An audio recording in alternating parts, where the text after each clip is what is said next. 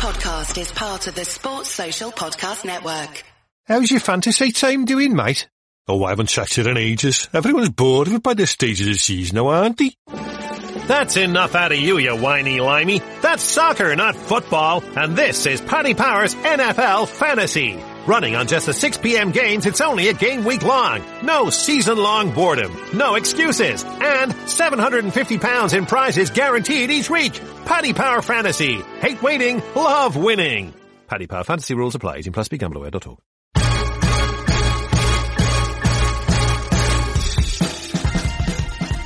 Hello and welcome to the Nat Coombs Show presented by Paddy Power Fantasy. Good to have you with us this fine Wednesday. I and Mike Carlson dropping by very shortly to get in to, well, his power rankings. Looking forward to that. We'll talk a little bit about Monday Night Football, the return of Eli Manning, and what that means for the NFC East race, the race that no one seems to want to win. We'll get into officiating as well, unsurprisingly, after that Patriots-Kansas City game. It is Mike's favorite subject, let's face it. So, of course, we're going to talk a bit about that.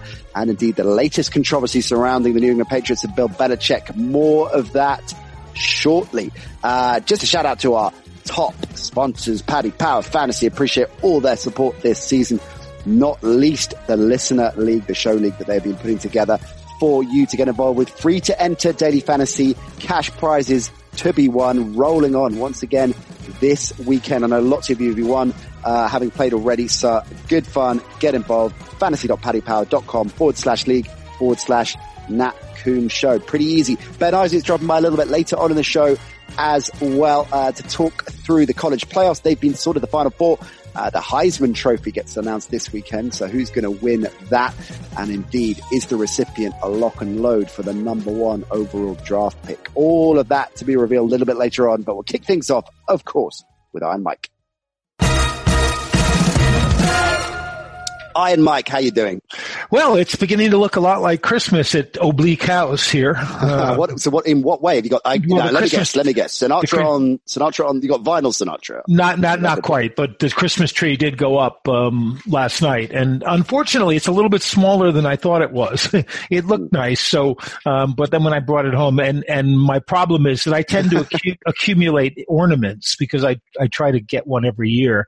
I picked up this beautiful Vincent van Gogh, an original Japanese, his original Christmas ornament, at the Van Gogh Museum in Amsterdam. And, so that has pride of place this year, but I've got my Super Bowl one, my Bridgeport Bluefish one, the Boston Celtics one got broke last year. Yeah. I put one up yesterday. It's not a very good photo though, unfortunately. We'll get Alex and the boys to nab it and push that on our channels. When you said I got the dimension of the tree wrong, I immediately thought of Spinal Tap when Stonehenge, one of my favorite scenes in the history of cinema. Look it up, kids, if you don't know what I'm talking about. I was thinking, if Stonehenge were open the way it was when I first went there back in 1972 or 3, I was thinking of spending Christmas there. The hippie era. We've got the hippie era, Carlson. We've got the Magnum State Trooper cop era of the early 80s with the Tash. I mean, there's so much good stuff here in the history book. Now, Mike Carlson, can you account for your whereabouts on Sunday around the Cleveland, Ohio area? I do have proxies who I can get to do. My little Micomaniacs are available for many small tasks. But yeah, isn't it great that the Browns are like one of these stories that keeps on giving, Unbelievable. They really are. So the, no, I know what you're talking about. We've got to go to the Cincinnati Bengals. But no, it's a fair point that the Browns are a story that keeps it would be there, of course. That was, when you said around Cleveland, I was thinking, maybe me and Odell got to go out for another drink and talk things over again. Baker Mayfield, way to go, incidentally. Yeah, but this whole Spy under the bus. Yeah, this whole Spygate 2 thing, I think is going to be. Let's recap the story for the benefit of any listeners. The story is the Patriots were filming the Cincinnati Bengals while they were playing, which is with a camera from the press box, which is illegal for a team to do. They can only take video footage that's released via broadcast or via the league. And it was clandestine, so their argument. Well, that's what they're saying. It was clandestine. Now, the story is that, according to Adam Schechter, at least, that the Patriots were doing a feature for their own website on advanced scouts. So they had a camera crew with the advanced scout who was up in the press box. So they've got a series called Do Your Job, and they follow a different member of the organization round every week. And as he said, You're this time it was more informed. Yep. Advanced scout, but it was highly coincidental, of course, that they chose to do that particular episode of this series. Yeah, it's really coincidental that they would choose to cover their advanced scout when he was actually scouting the team they're playing the week before. It's kind of what advanced scouts do. Anyway, they cleared it apparently with the Bengals, and the Bengals with the Browns, they cleared it with, not the Bengals. With the Browns, yeah. And now the crazy thing is, as I think Mike Tanier pointed out, do you really need to try to steal the Bengals signals when they're calling a fourth and goal at the 4 quarterback draw for Andy Dalton? I mean, if you were doing that, your guy would just break out laughing. It makes no sense from a cheating point of view. If you were assuming that they're cheaters, why would you, this is the last game you would need to do this Sure. and I don't think it's a slam dunk win for the Patriots, to be honest, against the Bengals. But nevertheless, this is not what you're doing. But because it's the Patriots, and because every time something happens, I guess they're the Yankees, the 1950s Yankees, and the team that the world loves to hate. So, what happens with it, Mike? Do you think there is any fallout? Because even if it's illogical, and you make some really good arguments as to why. I think the NFL office has already said that penalties would be minimal, if at all. So, okay, let's move on from that particular Patriot story to the one that, in many respects, was a significant one this weekend, overshadowed, of course, by the extraordinary game in New Orleans. But the Patriots-Chiefs game, nevertheless, was pretty compelling. And the Patriots, as we talked about on Monday's show with Nicky Bandini, quite understandably, Mike, feel a little bit robbed with what went down there. You had the Stephon Gilmore fumble return for the touchdown that was whistled up too early, so it negated the taking it to the house. And then you had even more visibly the N'Keal Harry touchdown that wasn't, which left a lot of people baffled as to why the officials didn't just call the touchdown, knowing any touchdown call has to get reviewed, as opposed to calling him out of bounds when he wasn't. And those two calls, either one, but certainly both of them would have won the game for the Patriots, you would think. So, it would have put him in a position to win the game at least. If both of them been given, they would have. Yeah, exactly. So, what do you make of those two calls? How they happen, why they happen? And I know you are very, very vocal and passionate about the inconsistency and the lack of caliber in officiating crews, certainly in terms of depth in the NFL. So what gets done? What can get done about this? We talk about it every single year and nothing seems to improve. Yeah. And what happens every year, is that as the season winds down and the better games get flexed into prime time, or the bigger audiences start watching the best game that's available, in the earlier slots, there's more attention paid. If those calls had been made in the Bengals-Browns game, there would have been a little bit of a hoo-ha, but not much. But when, it's like New Orleans and the Rams last year. It's when the audience is the biggest that the mistakes get amplified. But having said that, the Patriots had won 21 straight games at home. The last time they lost, the referee was Jerome Boger. And Jerome Boger was the referee again. Yes, he was. Yeah. Now I'm not saying it's a conspiracy or anything like that, but it is a coincidence.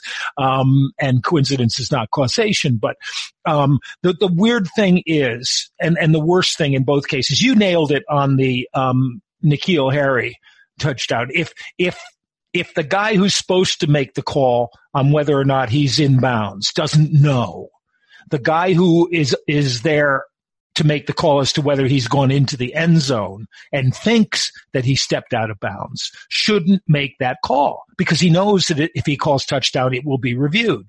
Now, he also knows the Patriots have used up their challenges so that it can't be reviewed, which is why people are talking, conspiracy. And the part about using up your challenges, one was for a first down spot that was about a yard short, which replay clearly showed, but was not overturned when Belichick challenged. The second one was on that fumble. Not that it's a touchdown, because the whistle did blow, although it blew after Gilmore had picked the ball up, not before. And but the referee still did not even admit it was a fumble.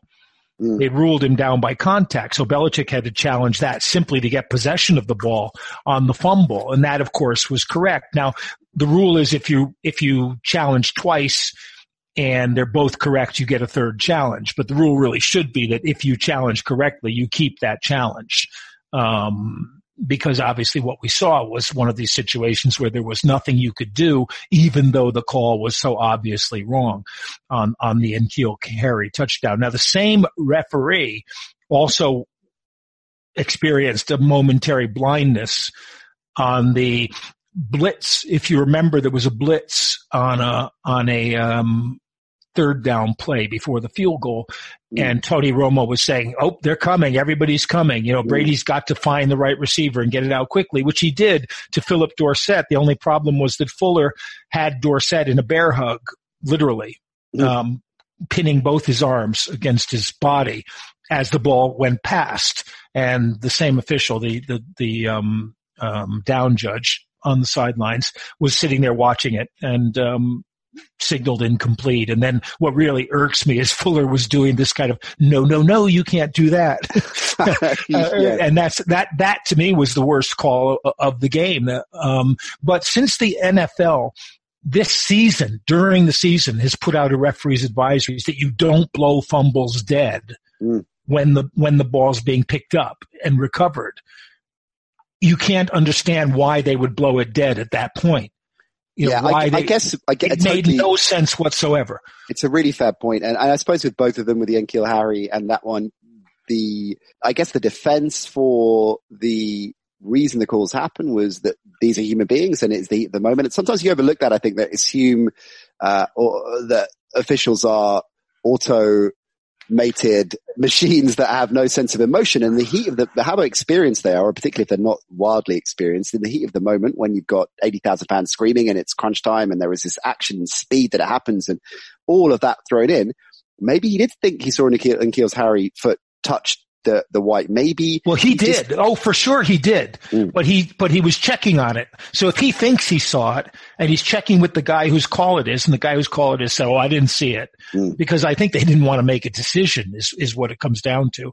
Then he should really revert to the score. He should really revert to what he knows will be something fail-safe assessment. Yeah. Just like they micromanage the officials so much, that it's impossible that they did not realize that when a ball comes out, let it play out and then review it if it's a fumble. But I just wonder whether in the cold light of day, that's the logical thing. But, in the emotion and the instinct that kind of kicking in. That's why they're supposed to be why they're referees. Yeah, they're pros. It's a fair argument. Let's just move on quickly on another thing on officiating I want to ask you about before we roll forward to some other subjects. In terms of the big change, or one of the big changes anyway, going into this season post the NFC Championship game last year, enabling pass interference calls not given to be challenged. Now, right. I've only got stats through week 12 here, and this is via a New York Times article. So, but I'd imagine the trend hasn't changed dramatically in the last couple of weeks. 15 of 77 reviews of pass interference were overturned, right?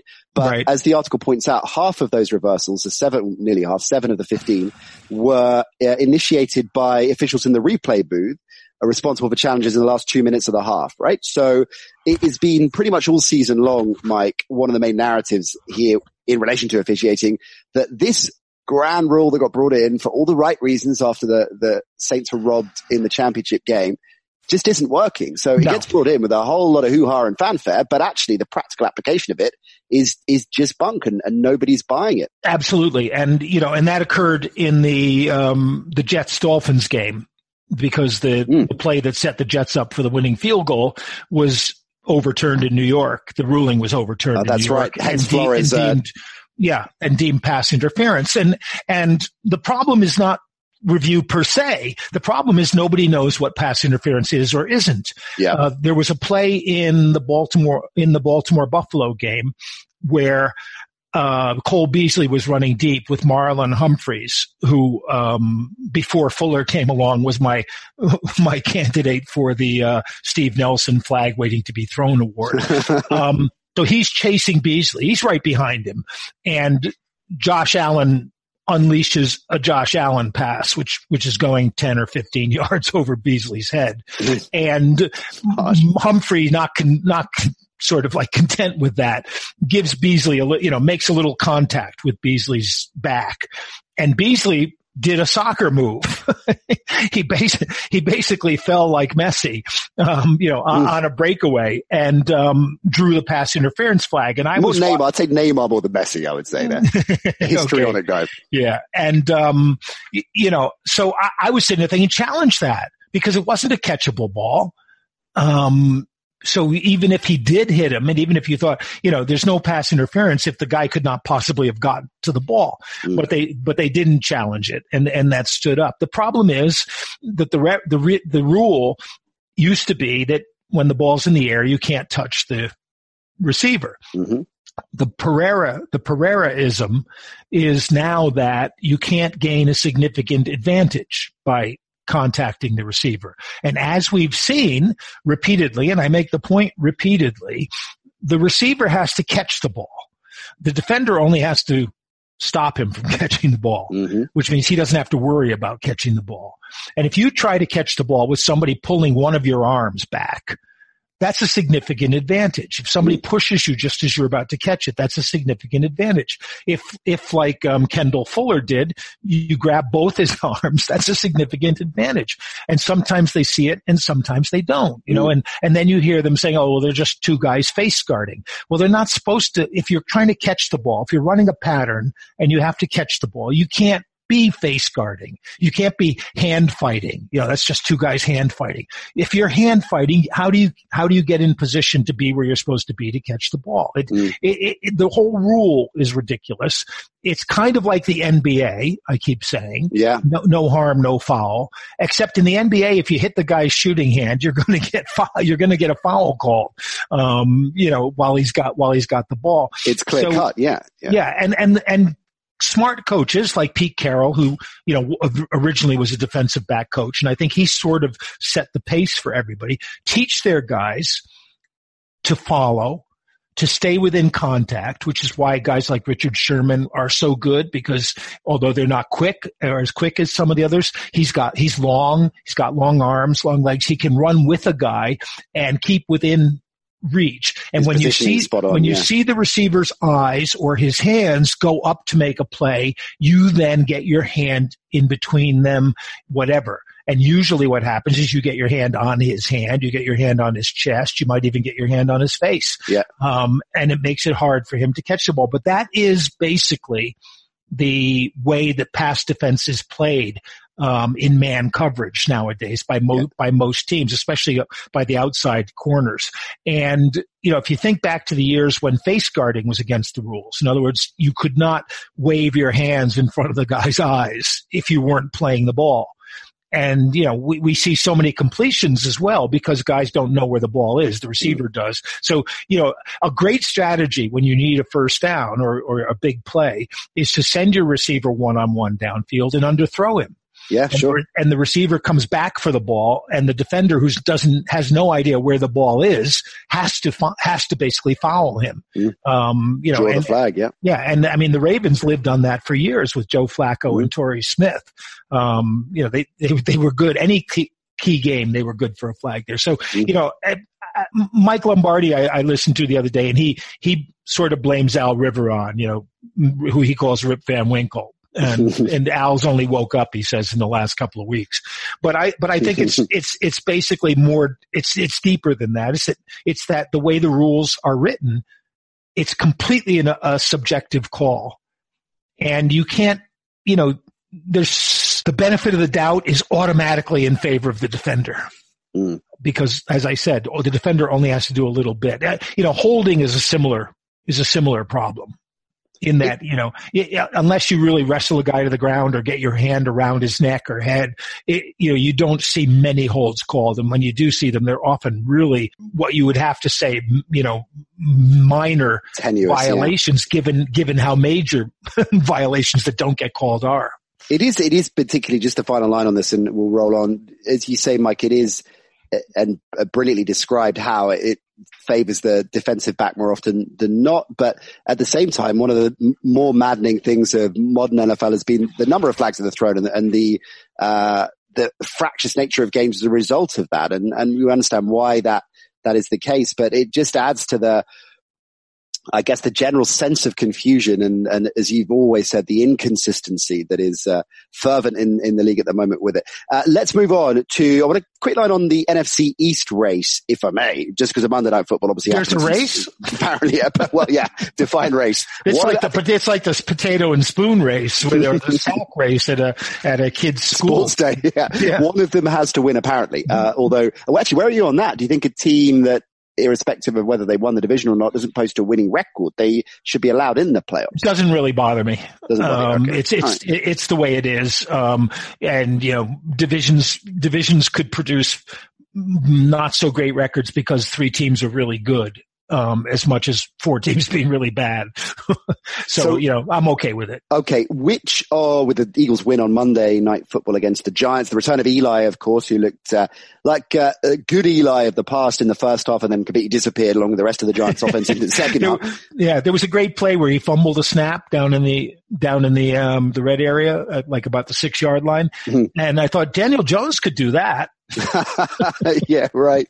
Well, Eli's getting a swan song, of course, with the Jones injury, and it was almost someone might have made this point, and I've just subconsciously plagiarized it, but it was almost a perfect microcosm of Eli's career, wasn't it? This game looked really sharp and promising. There was a Mario Manning. One of those passes was like a Mario Manningham pass. He dropped it in.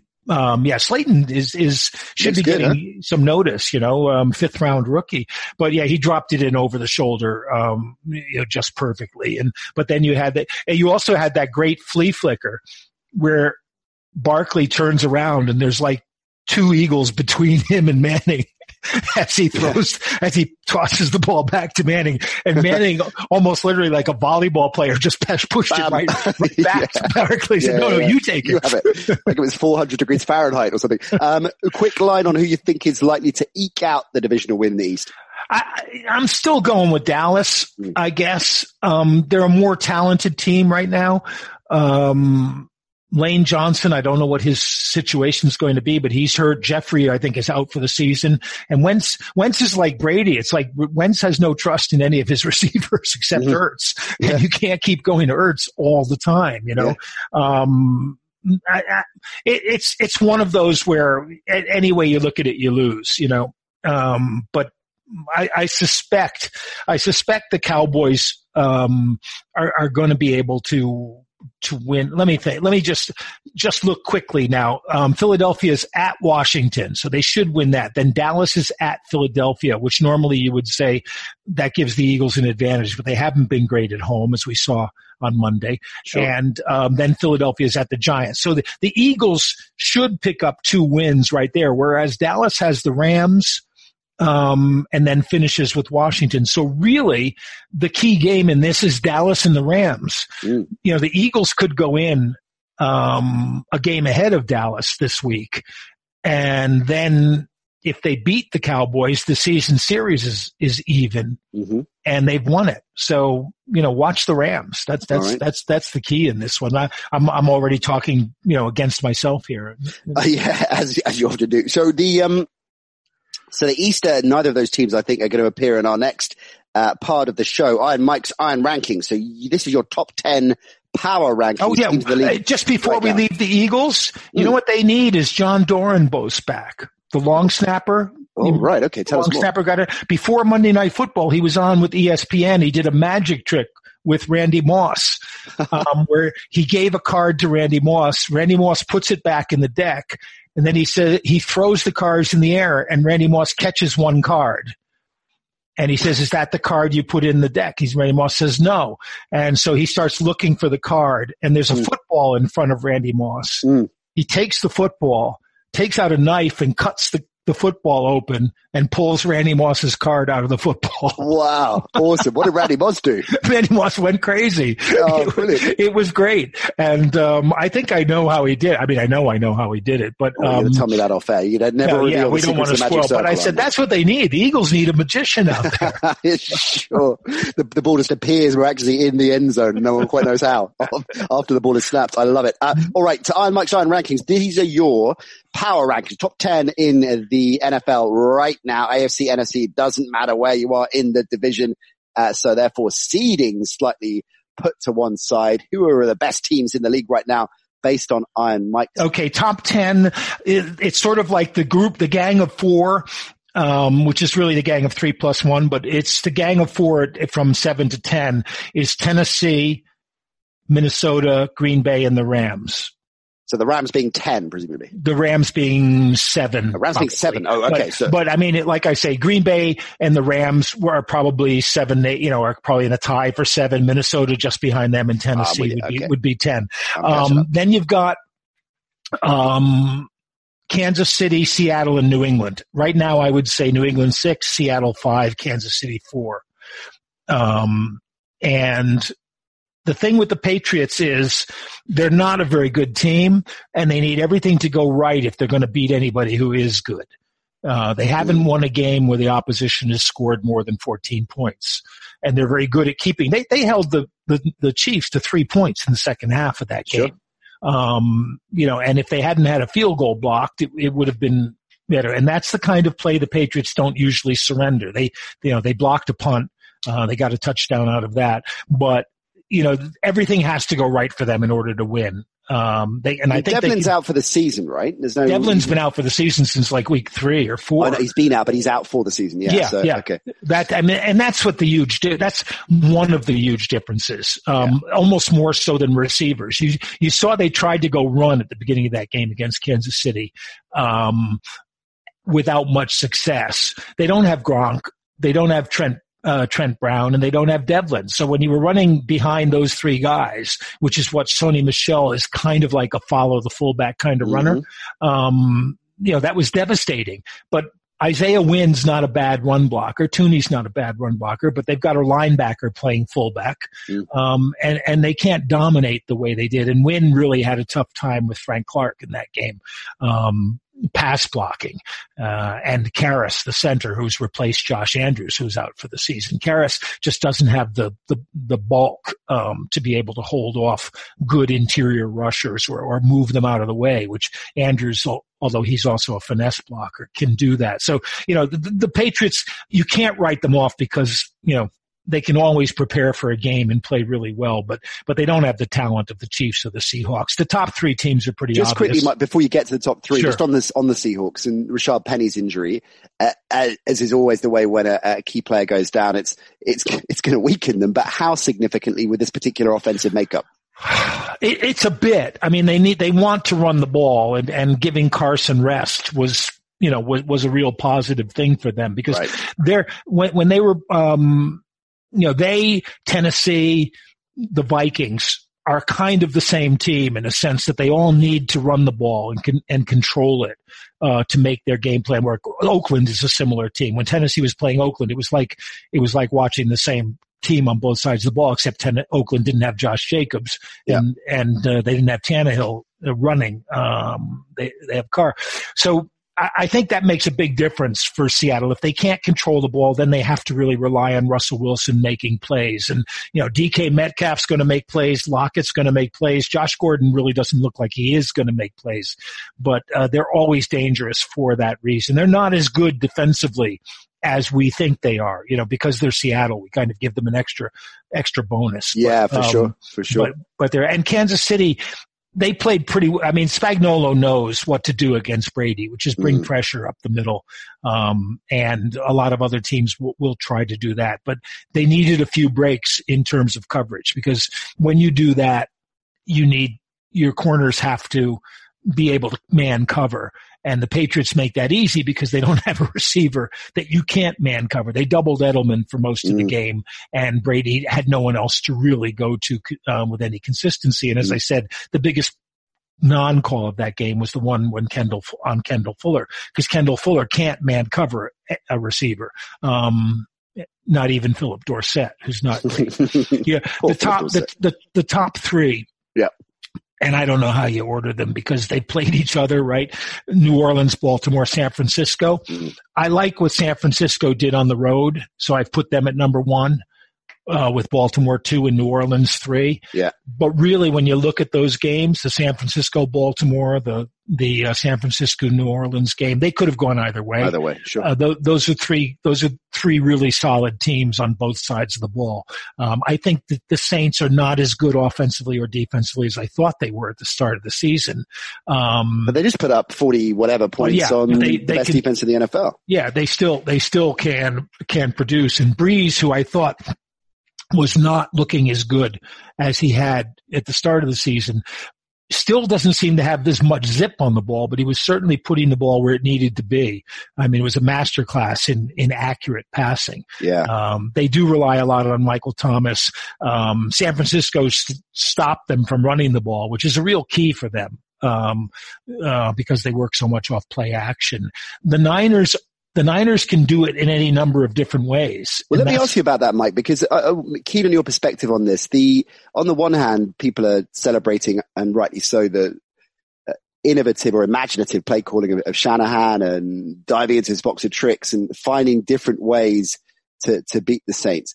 Is that something that I don't want in the game, right? So it makes a lot of sense that was the game plan, but is there an element of that you think Shanahan is going to look at the typical offense and be concerned that he had to revert to those kind of plays to get the job done against? Okay, it's a solid New Orleans defense, but they're maybe not one of the best defenses in the NFL. Do you follow my lead? They've got a good front, and they've got some great defensive backs. Sure, Lattimore, including Lattimore.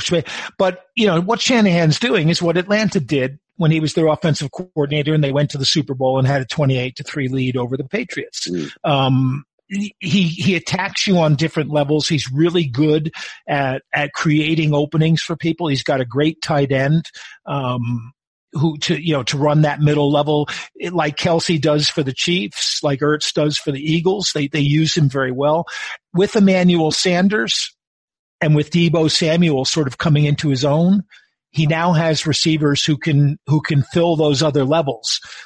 Sanders is, if the Patriots had picked up Sanders, and I think that when he went on the market, Elway was no way he was going to give Sanders to the Patriots, regardless of what the price was. But they got him for a second and a third, which is a pretty good deal.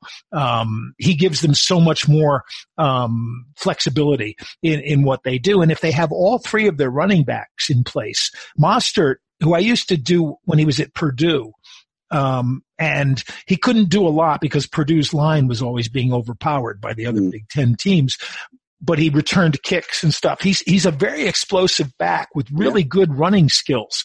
And they ran the trick play with Sanders to Mostert, but there was Mostert wide open. But with Breida and Mostert and Tevin Coleman, who barely played against the Saints, but had a pretty good game the week before. I just think he's got so many options, and he's got a fullback, who he can use and does use in various ways. Who is no nonsense. When he got pancake, just bounced straight up for the next play. No chance of going off.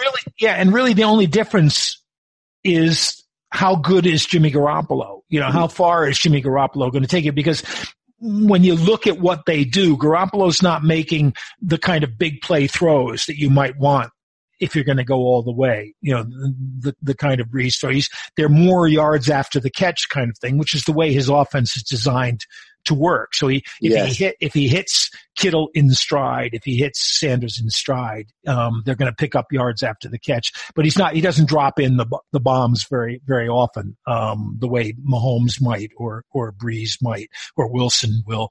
And that's really the major difference. Baltimore is a thing unto themselves, right? Because they're running an offense that nobody else can run, based on Lamar Jackson. So they're going to go pretty much as far as that takes them. But since they've got Marcus Peters and Jimmy Smith is back, they're so deep in the secondary, right, that it's hard to make plays against them. because that secondary does very well. Well, they just messed Josh Allen. I mean, he was blitzed. I think they blitzed 30 times. I was reading and they sacked him, I think, six times. Yeah. But more importantly, they kept him in the pocket. Yeah. And he was outside of the pocket. I saw a stat that he was 0-11 outside of the pocket. Just when he did get out, he was so hurried and just couldn't get any. And he only had one downfield throw of 15 yards or more. He just really. And he only ran the ball twice. Right. And I think it was 9 yards he picked up. And so that was pretty much, Buffalo's defense against them was very, very good. And I think a lot of teams will be looking. But part of that is you have to have the way they did it. You have to have a safety who can sit and read and make the plays. And or a linebacker. They did it with Tremaine Edmonds. But I was thinking of the Steelers using Minkah Fitzpatrick, say, in a similar kind of role last week. You basically had him waiting to see where the play was going and then trying to crash the play at an angle. And it worked pretty well. They weren't able to run that kind of power, pistol power, or whatever you want to call it, kind of attack that makes them work. Right, I'm going to dive into the mailbag. I'm Mike at the NC Show, Facebook, Instagram, Twitter is how you get in touch with the show. Fire them in all week long, incidentally, gang, and it doesn't have to be the day of record or the day before the show. We'll save them up, the goodies, and wheel them out for the big man. So let's go first with Colin. Thanks for this, Colin. He says, is Austin Eckler going to have to leave the Chargers to be their number one running back? That's a good question. I don't think he's going to be a number one running back in most of the places he goes to. Austin Eckler is, going to be like Alvin Kamara or Kareem Hunt. He's going to be like Matt Breida. These are the guys who, are sort of like his skill set. And they're more effective if they're sharing the load with another runner, usually a guy who's a power runner, like Ingram or Latavius Murray, or whatever. So I think he's in a good situation right now. Because you don't want to be giving him lots and lots of touches. You want to be using him creatively. And he had just a brilliant game against Jacksonville, who basically, shoot them now, they're dead. I picked them to win that game. I don't know. I'm not quite sure why, but they were just horrible. Defensively, they weren't tackling. They were playing like a team whose hearts weren't in it. Yeah. I was just, reading the question. Austin Eckler won't be the Chargers' number one running back if he has to leave. So there's either a brilliant question from Colin on an existential level, or I think to be a number one running back, I think is what he was getting at. It's like that internet meme that went around yesterday with this big garbage dumpster outside a building, and it stenciled on the dumpster was empty when full. Oh, I love it. Here's one for you, Mike. If there was a most achieved with the least talent award, who would win? Team or individual? Well, this is Richard. It suggests Brian Flores, which is a little bit harsh. I quite like what, most achieved with least, okay, so I'm with you now. So most achieved with the least talent. So coach, I'm guessing is what. Most achieved with the least talent is a coach. And right now, you know what? You know what? No one notices is Bill Belichick. Right. That team is not a 10-3 team. On paper. Yes, they've played an easy schedule, but so has Miami. They're playing basically the same schedule as Miami. But yeah, his other part, most least achieved with the most talent is presumably Jason Garrett, I guess. I think that's kind of automatic. Doug Peterson's got to be in that race though too. It's like people might jump and say Pittsburgh, but Pittsburgh's got a lot of talent on that team, especially on defense. Their running back situation's a mess, but Juju's been out a lot as well. That's not a bad shout, Mike Tomlin. But yeah, Flores, I think it's got to be up there. Tomlin's going to get a lot of Coach of the Year votes. What about Vrabel? Oh, what about McDermott? Tennessee's McDermott's a good shout, although there is a lot of talent on that team. Offensively, not so much, though, is there? Yeah, offensively, not so much, but they've built it the way they want to build it. Yeah, right. McDermott's a very good shout. Tennessee is a talented team. When they're healthy on the offensive line, if Corey Davis would ever come back and play like the guy who's supposed to be Corey Davis. They're a good defensive team. They're solid on both sides, but But I think Vrabel's done a nice job of sort of sticking to things with them, and they've got 2 games with Houston in the next 3 weeks, which will be great because that's going to decide the division.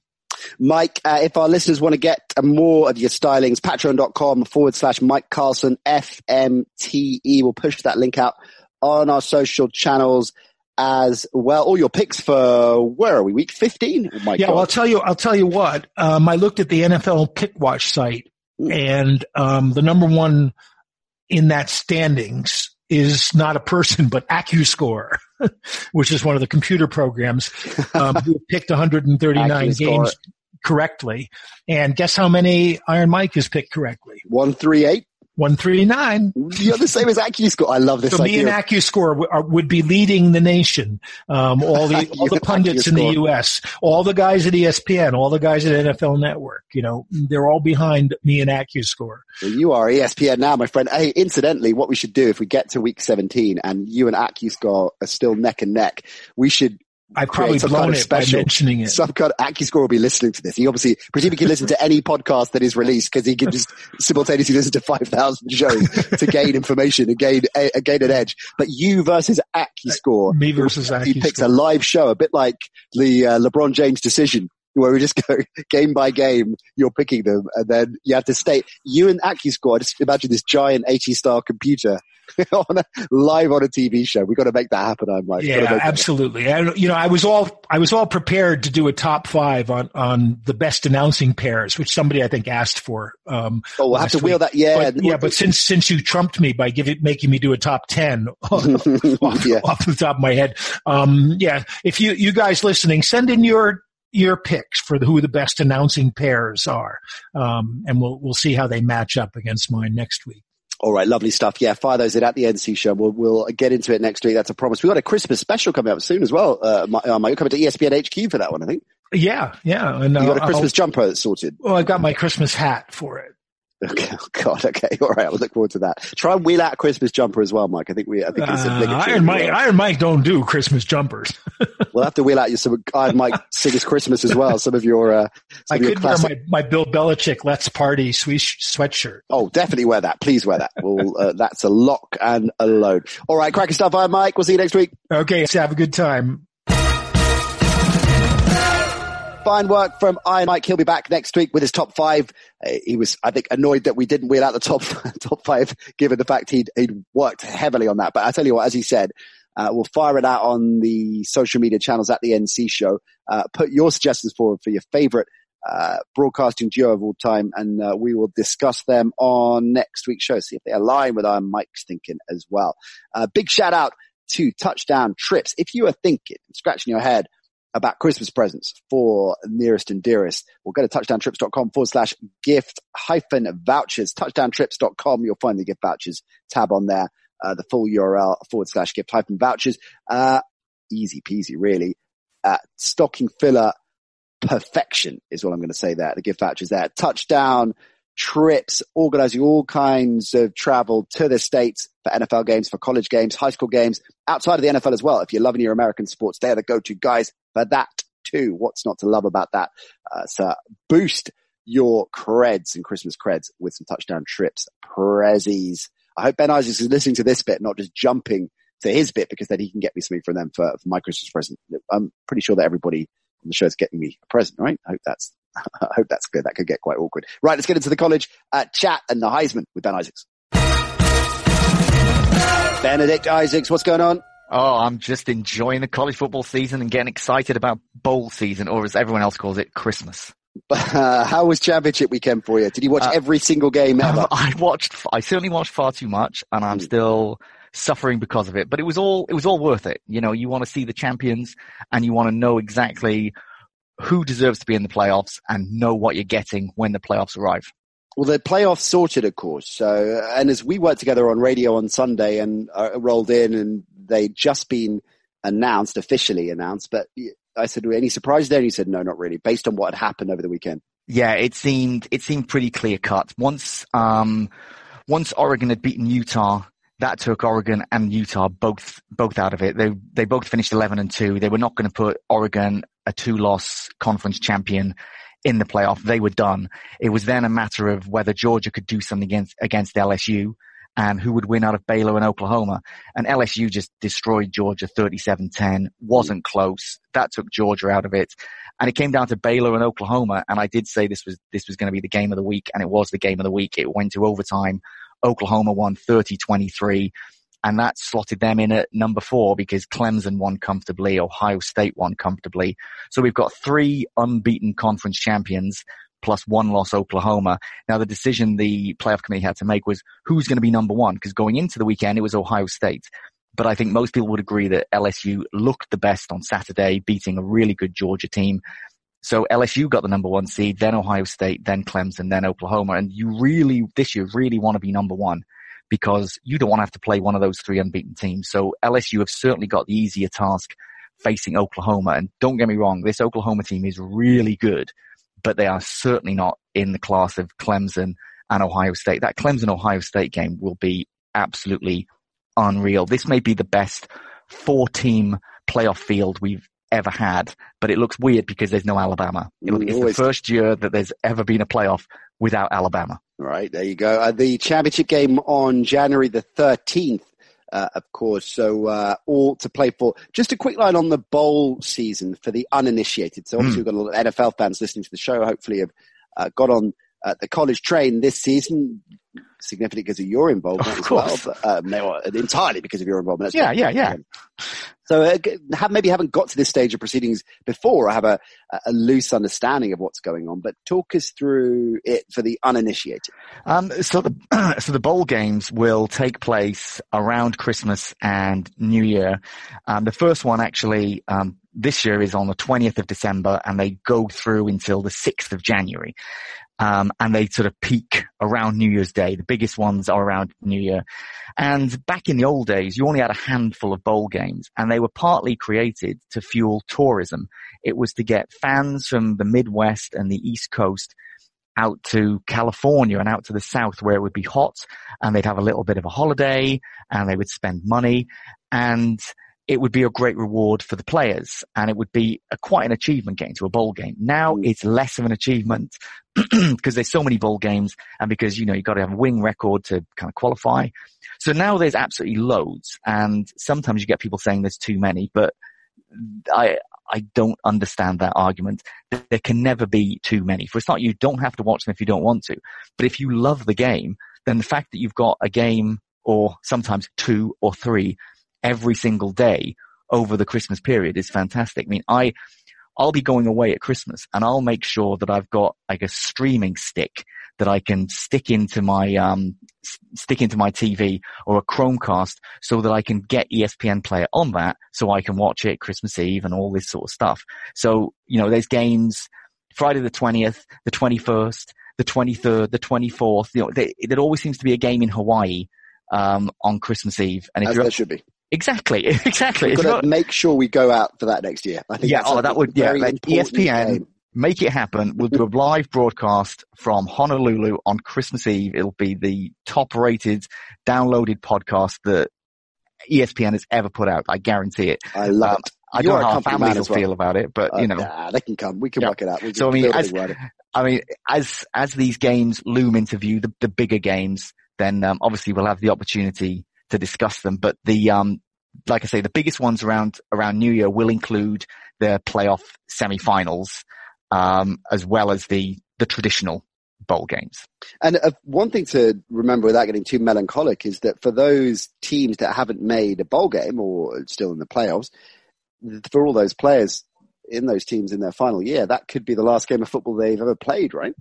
Yeah, I mean, it's it's quite an emotional thing for them, and it's a big deal for a lot of these kids who are traveling, and they'll go to places they haven't had the chance to play before. Because if you play for a smaller team in, say, the Midwest, you don't necessarily get the chance to go and play in Florida or in California. But what we're finding with a lot of the bowl games now is sometimes the people who are projected to go at the top of the draft, they are starting to skip games. And it happens less in the bigger bowl games, the Rose Bowl and the Orange Bowl and so on. But in the smaller ones, sometimes a player will think, do you know what? I'm not going to risk this. But when it comes to those playoff games, the intensity in the college football playoff. We'll risk it for injury because of the NFL draft, you mean? Yeah, because they'll feel that, okay, yeah, it would be nice to win the Camping World Bowl, for example, which is in Orlando. That's a nice little trip. And that's Notre Dame versus Iowa State, in case you're wondering. You don't necessarily want to risk just so you can lift the Camping World Bowl trophy. You don't want to risk, a fractured leg and tumble down the draft. I just want to say, if you are thinking the playoffs, those are both the night of the 28th of December, Saturday, 28th of December. Oklahoma versus LSU is at 9 p.m. That's from Mercedes-Benz Stadium in Atlanta. And then at 1 a.m. straight afterwards, Clemson versus Ohio State, and that's at State Farm Stadium, home of the Arizona Cardinals. Lovely stuff. Just a quick one on the Heisman race. Obviously, given Tua's injury, that takes him out of it. Who is the smart money on? I would say there's no smart money because it is such a foregone conclusion. In the same way that it felt like when we went into the college football selection announcement, we knew who the four would be. The only argument was which one to be 1 and 2. We know that this is going to be Joe Burrow. The only question is whether he managed to accumulate more votes or a bigger victory than anyone else in history. He is that far ahead in the minds of the voters. So Jalen Hurts is in the mix, right? Jalen Hurts. The only 4 people have been invited. Jalen Hurts, the quarterback of Oklahoma, who transferred from Alabama. Justin Fields, the quarterback of Ohio State, who transferred from Georgia. Chase Young, the defensive end from Ohio State, who's probably the most talented player in the country right now. And Joe Burrow, who transferred from Ohio State. So they're all transferred? Yeah, it's all the quarterbacks. All the quarterbacks are transfer quarterbacks. And this is something that we are going to see a lot more of. And this is now starting to become a big thing. A quarterback who isn't getting playing time or feels they're not going to get past the incumbent. It's much easier for them to transfer now. And all those players moved on because there was a player ahead of them that they couldn't get past. That didn't used to happen before. Is it because a lot of NFL teams would still draft a player even if they hadn't I'm trying to think of an example. No, so thinking of Sanchez when he was the starter at USC, had 1 season, didn't he? Yeah, he was just sitting because they had a real production line. The reason it happens more now is the rules have been relaxed. It used to be you had to get you got permission from more people, and you would have to sit out a year and you would lose a year of eligibility. Now they have what they call the transfer portal. And you enter the actual portal. Well, it's like an online portal. You enter the transfer portal and you kind of have your pick of teams. It's great for players. I love this idea of a transfer portal quantum leap. Yeah. You just walk into something you get beamed into. Where have I ended up? Yeah. And then you're like, oh my God, I'm in Idaho. Yeah. So yeah, it's great for these quarterbacks. Joe Burrow, he desperately wanted to be, a star at Ohio State. He's from Ohio. He loved it there. And the thing is, the Ohio State fans still love Joe Burrow because he played his heart out. He just couldn't get past, Dwayne Haskins, now in Washington. So he just left, and LSU always seemed to, the reason they would never seem to be able to get past Alabama is they didn't have a quarterback who could make enough plays. And Joe Burrow had a very pedestrian season last year. He threw 16 touchdowns in 13 games, 16 touchdowns and 5 interceptions. This year, 48 touchdowns and 6 interceptions. His completion percentage is 77.9. Now, that obviously could go up or down during the playoffs, and he'll hope he's got 2 more games to play. But if it stays at 77.9, that will be the highest completion percentage in college football history. Now, Joe Burrow is not the best quarterback I've ever seen. I'm not saying that to be like he's average. I've seen better quarterbacks, but this season statistically is as good as any season that a college football quarterback has ever had. He will walk the Heisman, and I would be amazed if he doesn't get picked with the number 1 overall pick. I think he would have to have a pretty disastrous playoff and then not look good on his pro day.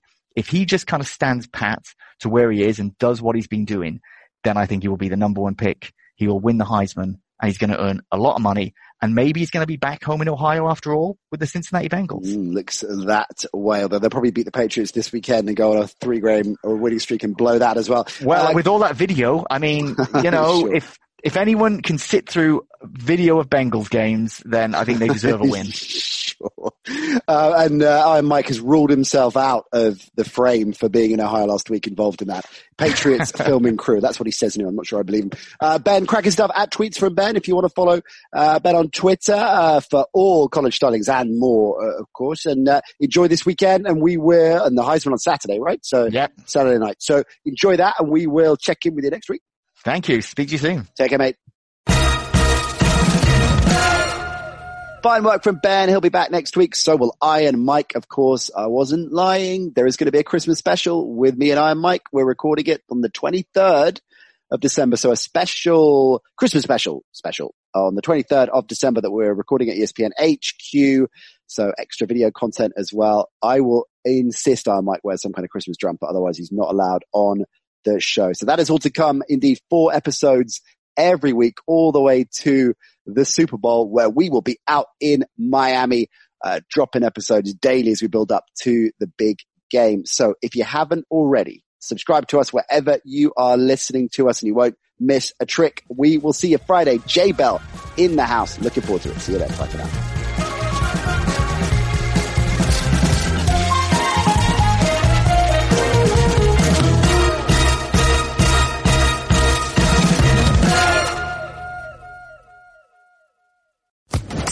Social Podcast Network.